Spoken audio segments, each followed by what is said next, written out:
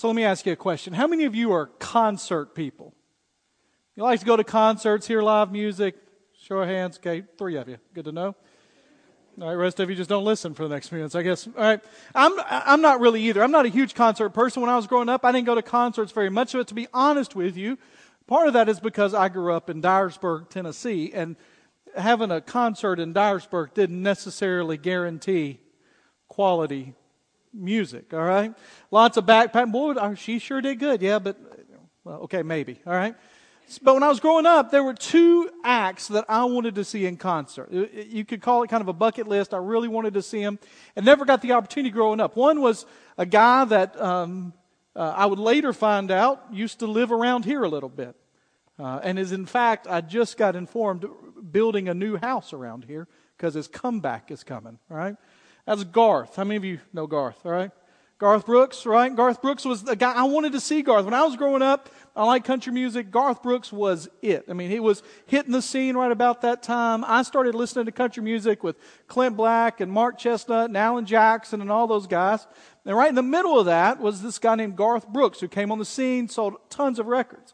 In fact, his tours became just famous for how crazy they were. I mean, he would swing out on ropes and he'd run across the stage, and everybody said, if you like his music at all, you got to see him live. You got to see him in concert. So I remember when I was a teenager, Garth was coming to Memphis. Memphis was the closest place to us, and I said, all right, I'm going to try to go see him. But in those days, some of you may remember this, to see Garth Brooks, you just didn't get online because they didn't have that. All right, you had to go to this thing they call a record store. All right, and so I went to the luxurious Dyersburg Mall to the sound shop. All right, and so I go there and I'm ready to get in line, and they had a lottery system where they would give you a number. You showed up between these hours, they would give you a number. At a certain time, they would choose a number, and then they would go forward from that number and give out tickets to the people that had those numbers. Anybody know anything about that? Good. Okay. So you learned something today, all right? And so I get there, and my number is like 223, which was not bad. They started with 100, so 123. Sound Shop had like 400 tickets. So that sounds good. I'm excited. They come out with the lottery number, and it is 241. And so they rearrange you in line like that, and I just went home. All right?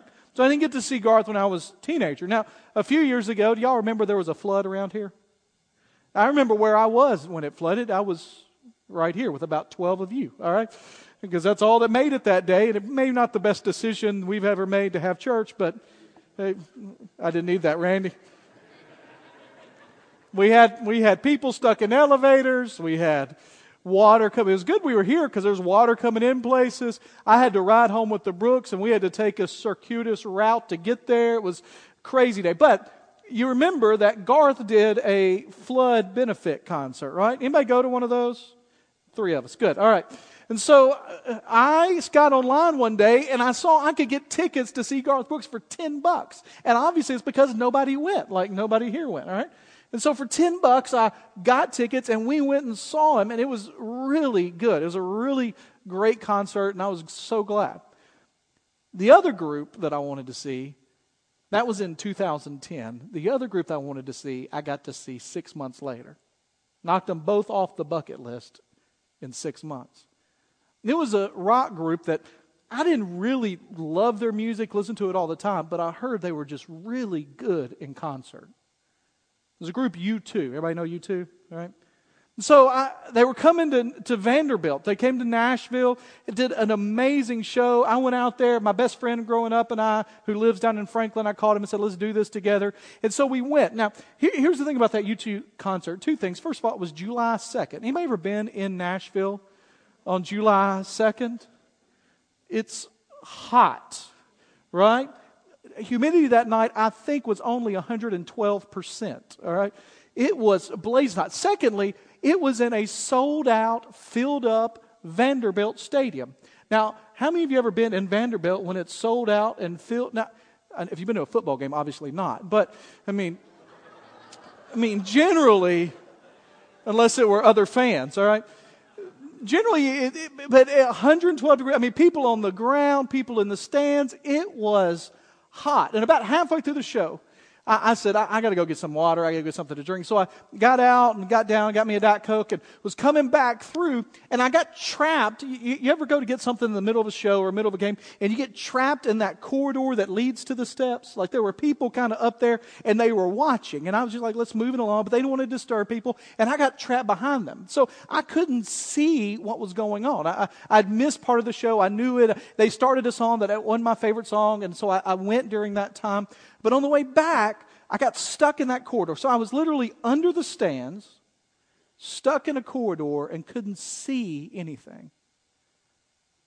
What was amazing is, in that moment, I heard something that was familiar yet different. This is what I heard in that corridor.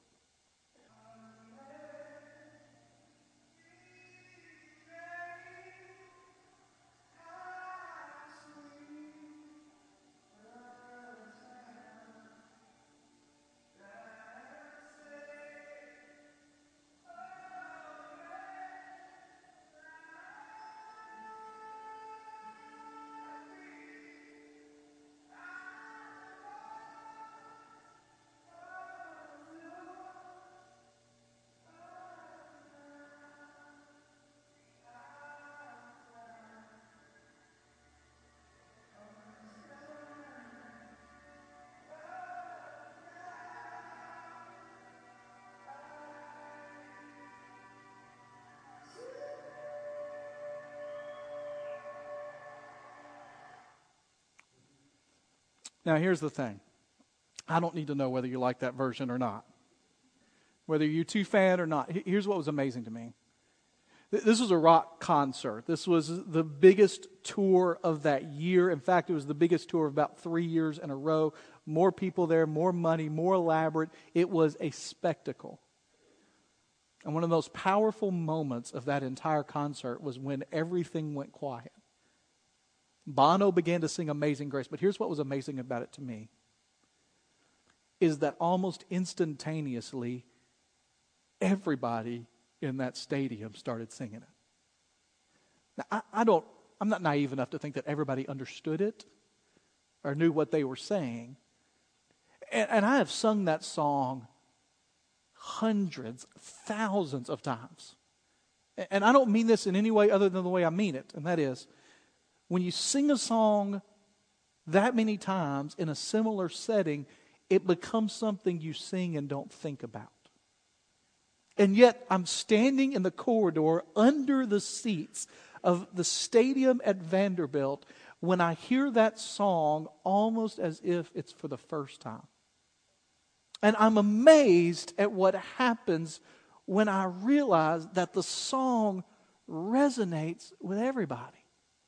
Now here's the question. Why does it resonate with everybody? Well, the simple answer to that is because we all love the idea of grace, right? Grace is us getting what we do not deserve. It is unmerited, unearned, undeserved favor. And that's what gets us through difficult times. That's what gets us through a rough week. That's what gets us through a difficult relationship. That's what gets us through a mess up we make at work. We think through, well, maybe there's something good going to come out of this. I mean, if you're out there and you're struggling to know what it means to be a good husband or wife or parent or child or student or worker or boyfriend or girlfriend, we're all there. Grace is that thing is hopefully we'll get it right. It's also that thing that we know that we love because we all need it. You ever said something, done something, and you wish you could take it back the moment it gets out there? Right? I got 2 hands up from Stacy Sternberg in the back. I see those hands. Where you're just sitting there and you think, I heard about this week a husband whose wife came home and said, hey babe, I got a haircut, which first of all, just thank you to the lady for telling him that at the front end, right? Not expecting him to figure it out. Amen, guys? All right. Maybe you guys are good at that. I don't know. Walks in and says, hey, babe, I got a haircut. What do you think? And he says, well, I love you.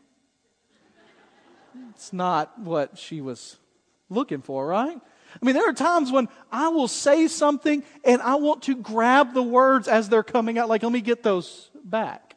Because you know what's coming, right? And you can't say anything to undo. In fact, guys are particularly bad about saying something. It gets out there, you realize, uh-oh, I've made a mistake. I realize that either by the expression on her face or what's happening. And so you start to try to explain it and you just keep, right? Digging that deeper hole. We need grace in a relationship because we're going to say things, we're going to do things, we're going to forget things, we're going to remember things too late. We're going to have these moments when we fail, and if our partner doesn't extend grace to us, it's not going to be a very long relationship. We both need it, amen? If you've been married or in a relationship for any amount of time, you know that it does not survive without giving each other the benefit of the doubt and little room to fail. Because we're not perfect. That's not going to happen. So we love this concept, this idea of grace. That's why when a song talks about grace that is amazing, that finds us, that saves us, that gives us hope, we all want to buy in. Last week we started this series in the book of Hosea. If you've got your Bibles, turn to the book of Hosea, and I want to tell you from the very beginning what my statement is for this week and what I want you to walk away with from this week. And it's a simple statement, and this is the entire point. They're not going to be 8 points. They're going to be 1 point. And this is the point. It is from God's perspective. It is an understanding for us. The book of Hosea teaches this, that we are, if you want to change that to I am, you are pursued with passionate grace. Now, I'm going to explain those two words kind of together over the next few minutes as we look at this story together. But here's what I want you to understand. That you are being pursued on a regular basis by the God of the universe. And you cannot outrun Him. You cannot get away from Him. You must turn and look at Him. But you must realize that you're being chased. Not for Him to get you or to write you up or to list all the bad stuff that's happened, but you're being chased with passionate grace. If you've got your Bibles open to Hosea, if not, it'll be up on the screen, at least this first part. I just wanted to look at what happens where we left the story off last week. Now, if you were here last week, you know where we were. If you weren't, I'd encourage you to go to the website and watch the videos. We kind of set up this series of what's coming up. But we're in the story of Hosea. Hosea was a prophet of God in the northern kingdom. At this time, God's people were divided into the north and the south, Israel and Judah. He was a prophet to the north. And what did God ask Hosea to do?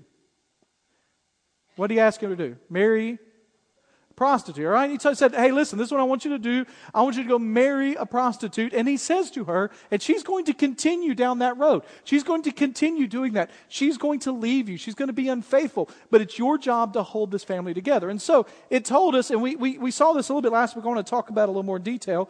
In verse 3 of chapter 1. Last week, by the way, we covered 2 verses. This week we're covering 2 chapters, so we're going quickly, all right? Verse 3. So Hosea married Gomer, the daughter of Diblaim, and she became pregnant and gave Hosea a son. And the Lord said, name the child Jezreel. Now, let's stop right there for just a moment. We know that names are important in the Bible.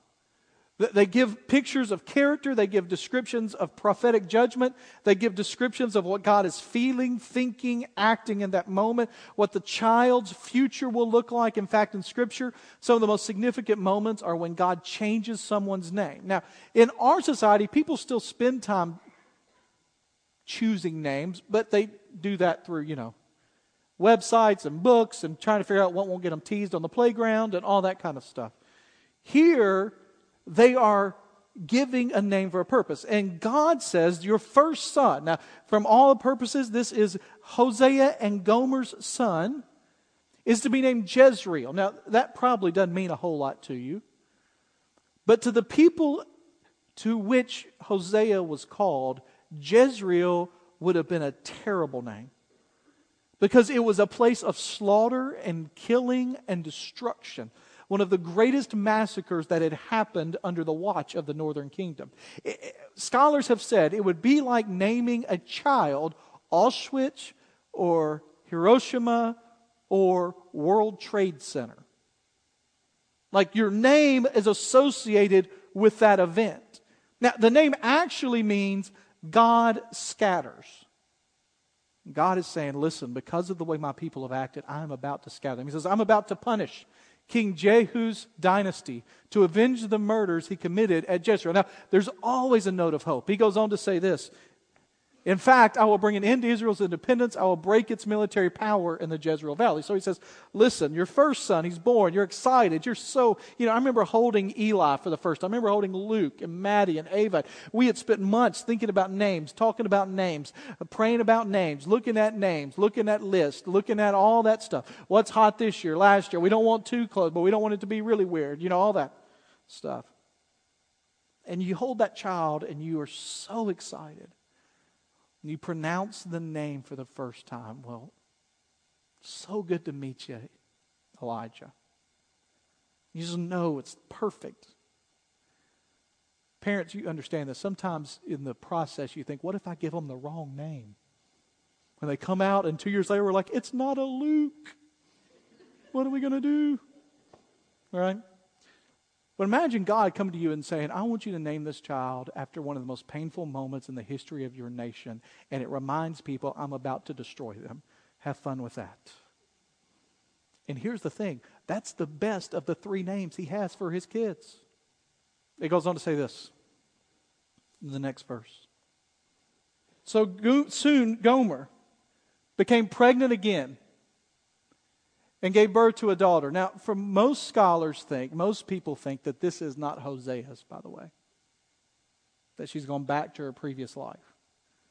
And the Lord said to Hosea, name your daughter Lo-ruhamah, not loved. For I will no longer show love to the people of Israel and forgive them. So basically he says, okay, your first son was Jezreel, God scatters. Here's your daughter, and I want you to name your daughter No Love, not loved.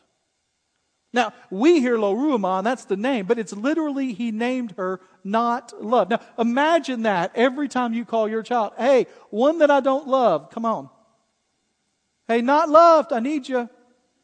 He says, because I'm not going to show love to the people of Israel any longer. Verse 7, but I, the Lord their God, will show love to the people of Judah. He says, I'm not going to show Israel, but Judah's okay. The other part.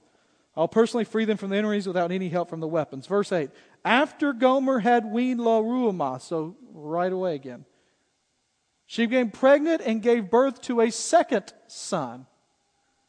And the Lord said, name him Lo-ammi, not my people. By the way, if you're looking for baby names, this is not the place to go, all right?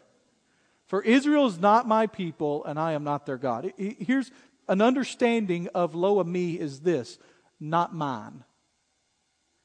Now, I want you to think about his 3 kids. When he calls their name, he says, hey, God scatters, not loved, and not mine. Y'all come on in. Right? I mean, that's their names. Now, here's the reason that he named them that, okay? This is the reason God intends for that. And this is what I want you to get out of this whole section and what's coming in the next chapter is simply this. God pursues you with a passionate grace. And the key word there is passionate. You see, God's love for us is all-consuming, passionate, fiery hot love. Now, we don't often think of that. We think of God's love as static and stationary, cold, calculated. But if you read the rest of Hosea chapter 1 and 2, it sounds like somebody who is deeply in love with another person that gets their heart broken by them. And when there is a passionate love and a betrayal is involved, there is a passionate response. Amen? I mean, if you just look at some of the things, this won't be up on the screen, but if you've got your Bibles open, in fact, I had a hard time, being honest with you, finding a translation that was suitable to read to you today. Because some translations try to gloss over the severity of it. In fact, the Bible that I usually use, the translation I usually use, which is the Holman Christian Standard Bible, put out by Lifeway, they try to soften it a little too much. They don't use the harsh words. On the other hand, if I used a translation that said exactly what Scripture said, there would be some of you that the only thing that you would say when you walked out of here today was, I can't believe the pastor said that word. Because it's there. If you don't believe me, read the ESV or go read the Message. You can do that online. Read Hosea chapter 1 and chapter 2. Because God is mad. This isn't like, hey, my people have left me. Y'all go. That'll be all right. He's mad. In chapter 2, for instance, he says, call Israel to account. She's no longer my wife. I'm done. It's over. I'm no longer her husband. And then he says, tell her to take off that makeup that makes her look like a prostitute and the suggestive clothing that lets everybody see what they want to see. If she doesn't stop, I'll strip her naked, put her out on display, and I'll let her die of thirst. She has betrayed me, and I am done. I'm not going to love her anymore, and I'm not going to love her children because they're not my children. She has run to other men. She has run to other lovers. In fact, chapter 2, verse 5 says, their mother, talking about Israel, talking about God's people, are shameless prostitutes, became pregnant in shameful ways. Now, he's talking to Hosea about Gomer, but he's saying this in a way that says, listen, this is my people. In fact, the people of Israel had done that. And what God is saying is, I am the one that called you out. I chose Abram, not of anything of him. I chose him and I made a nation out of him. And then when you got into trouble and got into bondage because my family didn't treat each other like they should, I came in, I rescued out of bondage and I led you through the Red Sea and I established you as a nation. And after wandering for a little bit, I then put you into the promised land and I gave you victory after victory after victory. I set you up in a prime location in a beautiful place flowing with milk and honey, with everything you ever needed, and said, here you are, this is who you are, just follow me and everything will be great. And you have chosen to leave the one that loves you and chase after empty promises that can never give you what you need. And he is scorned. It's not cold, calculated, reserved. It is passionate love for us. Almost to the point that it feels uncomfortable for us talking about God in that way. Anybody know what Friday is? Guys, anybody know what Friday is? I just asked that question. Literally, I saw 8 wives look at their husband like, do you know what Friday is? What's Friday? Valentine's Day, right? It's that day when we proclaim our love and grand gestures are made. When people are celebrating love and all that it means and all. It's kind of sickening at times, right? Amen. Thank you. I got a amen on that. Candies and cards and presents and all of that, right? Here's the thing about it. There is no one this Valentine's Day that is going to be as passionately in love with their spouse as the Lord is with His people. He loves us passionately. And so when we spurn Him, when we go in a different direction, it's not He hates us. It's not that He's mad at us. It's that He is betrayed by us. Don't you hear that feeling in the words that he says to Hosea? Your wife, she's gone off and she's sold herself and she's doing all this stuff. You have got to say, we're done. It's over. But here's the thing I love about the Lord. Is He doesn't just pursue us with passion. By the way, one of my favorite verses in Scripture is found in Zephaniah. I know you do your devotionals there all the time. Zephaniah chapter 3. In Zephaniah chapter 3, it says that the Lord sings over you and exalts over you with His singing. Now, let me just say something real quick, okay? The word there means He sings at the top of His lungs in enjoyment of us. You ever been around a loud singer? You know what I'm talking about? Somebody that just sings, not necessarily good, but loudly, right? You know what we do with people that sing too loudly? We talk about them is what we do, right? Growing up in church in Dyersburg, we had a lady a couple of rows behind us that she just let it go. Like Frozen, just let it go. It didn't matter, right? Sang at the top of her lungs every Sunday, never in the right key or pitch. And I don't even know what the right key or pitch was, but I know that wasn't it. Okay? Just let it go. It sang. Well, here's what Scripture says. It says that God sings over us at the top of His lungs without any care who's around or what's happening. And then it says, when it says He exults in us, the word there actually means He furiously dances in celebration of you. It is a passionate love. And here's the thing I love about God. Because the truth is, when you get in Hosea chapter 2, it's like God has written a breakup letter with Israel. It's over. We're done. Forget it. Hosea, you have been released. It's not happening. Even though I told you you're going to love her and she's going to go back, I'm done. And then you get to Hosea chapter 3. I love this. Starting in verse 1. Then the Lord said to me, go and love your wife again, even though she commits adultery with another lover. Now, let's just imagine the scene for a minute.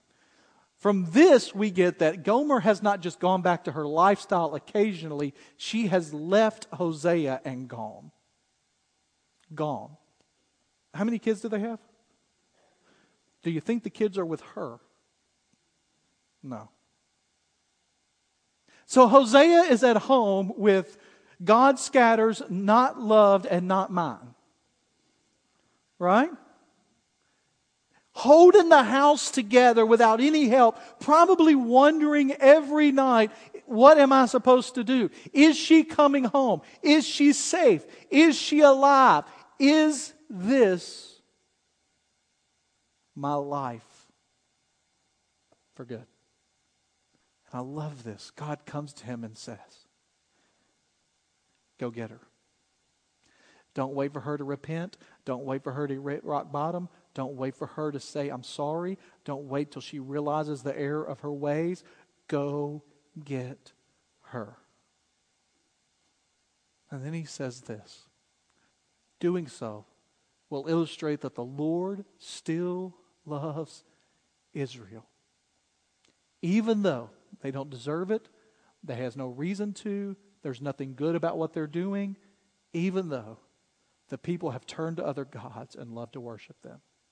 The next verse shows us the depth to which Hosea had to go. Verse 2 says, so I bought her back. Now, here's the picture I want you to get. I mean, we like to think that ancient Jerusalem and all that place was kind of pristine and wasn't as bad as what we think. But the truth is, in the ancient world and northern kingdom in Israel, there would have been places in the city that respectable people don't go. And Hosea, the prophet of God, is a respectable person, and there would be places he would not go. But God says, you've got to go there because you've got to get her back. And so he goes there to get her back. And when he gets there and he sees what's going on, he finds her. He didn't know where she was. And one translation of that says, go find her, and when you find her, buy her back. So he goes to do this. He is going to, now get this in your head, he is going to have to pay something as a ransom to get his own wife back. Now, I tried to find any other word than this one to tell you, but it's just the description of what is happening, okay? He basically has to go to the man who is in charge of her services and pay him to get her back. Now, in our world, we call that a pimp. And there's no other word for it in the dictionary. Now, imagine Hosea, prophet of God, man of God, follower of God, servant of God, sitting across the table from Gomer's master and negotiating a price to get his own wife back. People are like, I did not know that's in the Bible. because it doesn't sound like something that's in the Bible. But here's the thing's amazing about it. He did it, God said, to show how much God loves us. He tells us there, he bought her for 15 pieces of silver, 5 bushels of barley, and a measure of wine. And we say to all that, what? What does that mean? Here's what I'll tell you. That is almost exactly the standard going price to purchase a slave in the ancient world. Hosea loved her. He married her. He took her life out of prostitution. He brings him into her home. He loves her children, his or not, as much as anything else. He holds the family together. And when she leaves him, betrays him, goes out to another lover, goes out to back to prostitution, he goes and buys her back. Now, there is a great big religious theological word for that called redemption. And here's what we have to understand. According to Scripture, time and time again, God talks about the need to buy back His people, to buy back us. And so we have to understand. We read the book of Hosea and Gomer and go, wow, that's a crazy story. Can't believe that's in the Bible. Can't believe those words are used in the Bible. Can't believe the story's in the Bible. It sounds like something out of Hollywood, not out of the Bible. What is going on here? And you read it and then you realize that we are Gomer.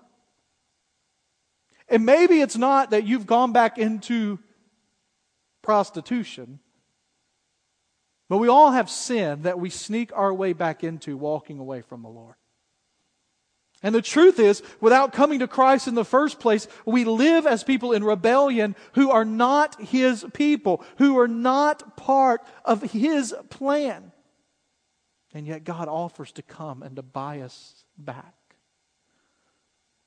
In fact, in the ancient world, the concept of redemption involved 3 things. First of all, the person who was being bought back had to be in slavery. Second of all, there was a ransom involved. And third, there was a human intermediary that had to pay the price. And here's the thing for you and me. Scripture tells us that the book of Hosea was a foreshadowing of what was to come. Because Hosea wasn't the last one that had to go into a section of town that nobody wanted to be in and do an action to pay for something that shouldn't have had to be paid for in the first place, a price that should have never had to be paid, but he did because of his love. Romans 3 says, there's no difference. All have sinned, fall short of the glory of God, and yet all are justified freely by His grace through the redemption that came by Christ Jesus. God presented Him as a sacrifice of atonement through faith in His blood. He did this to demonstrate His justice, because in His forbearance He had left the sins committed beforehand unpunished. He did it to demonstrate His justice at the present time, so as to be just, and the one who justifies those have faith in Jesus. Colossians 2:14, Paul says that God in Jesus Christ has canceled the record of the charges against us and took it away by nailing it to the cross. In the Old Testament, or in their day, in the Old Testament and New Testament times, there would have been this thing called a document of charges, a record of charges, and they would have written down everything that was owed in order to get you back. And it says in Scripture that God has sat across the table from the one who has controlled us because we have betrayed our Lord and have walked away from Him, and God paid the price for our sins and bought us back at the price of His Son. It wasn't some barley and some wine. It was the blood of His Son. Now see, Scripture reminds us, we somehow forget how bad a shape we're in. A few years ago on my trip to Brazil, you always worry about who you're going to sit next to, because it's not a short flight. 7.5 hours. This is before I was even pastoring here.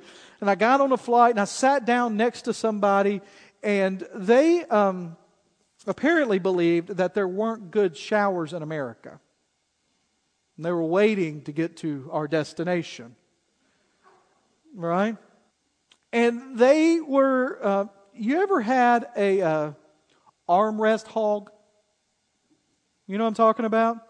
Somebody that thinks that both armrests on that plane are theirs, and they got their arm, their elbow, and they're getting space. And well, I got sat down, and I just kind of put my arm on the armrest, and I felt it get pushed off, you know. And I'm a pastor, and I'm like, I can't get mad at this guy. I can't, you know. And so he's doing all that, and sorry for this image that's coming, but when time comes and the plates have been passed and everything's going on, he pulls his tray table down, lays his head on it, and he raises his arms up like this. And he also didn't believe in deodorant, apparently. In a moment I thought, man, if I could just, get some spray out and help this out. But then I realized this was not like a little cologne's going to freshen everything up. This is like serious intervention that has to happen. Right? Yeah, anybody ever? Okay. I'm not saying you, I'm saying somebody you know, right? There are a lot of us that think we can just splash some stuff on us. But our sin problem involves serious intervention.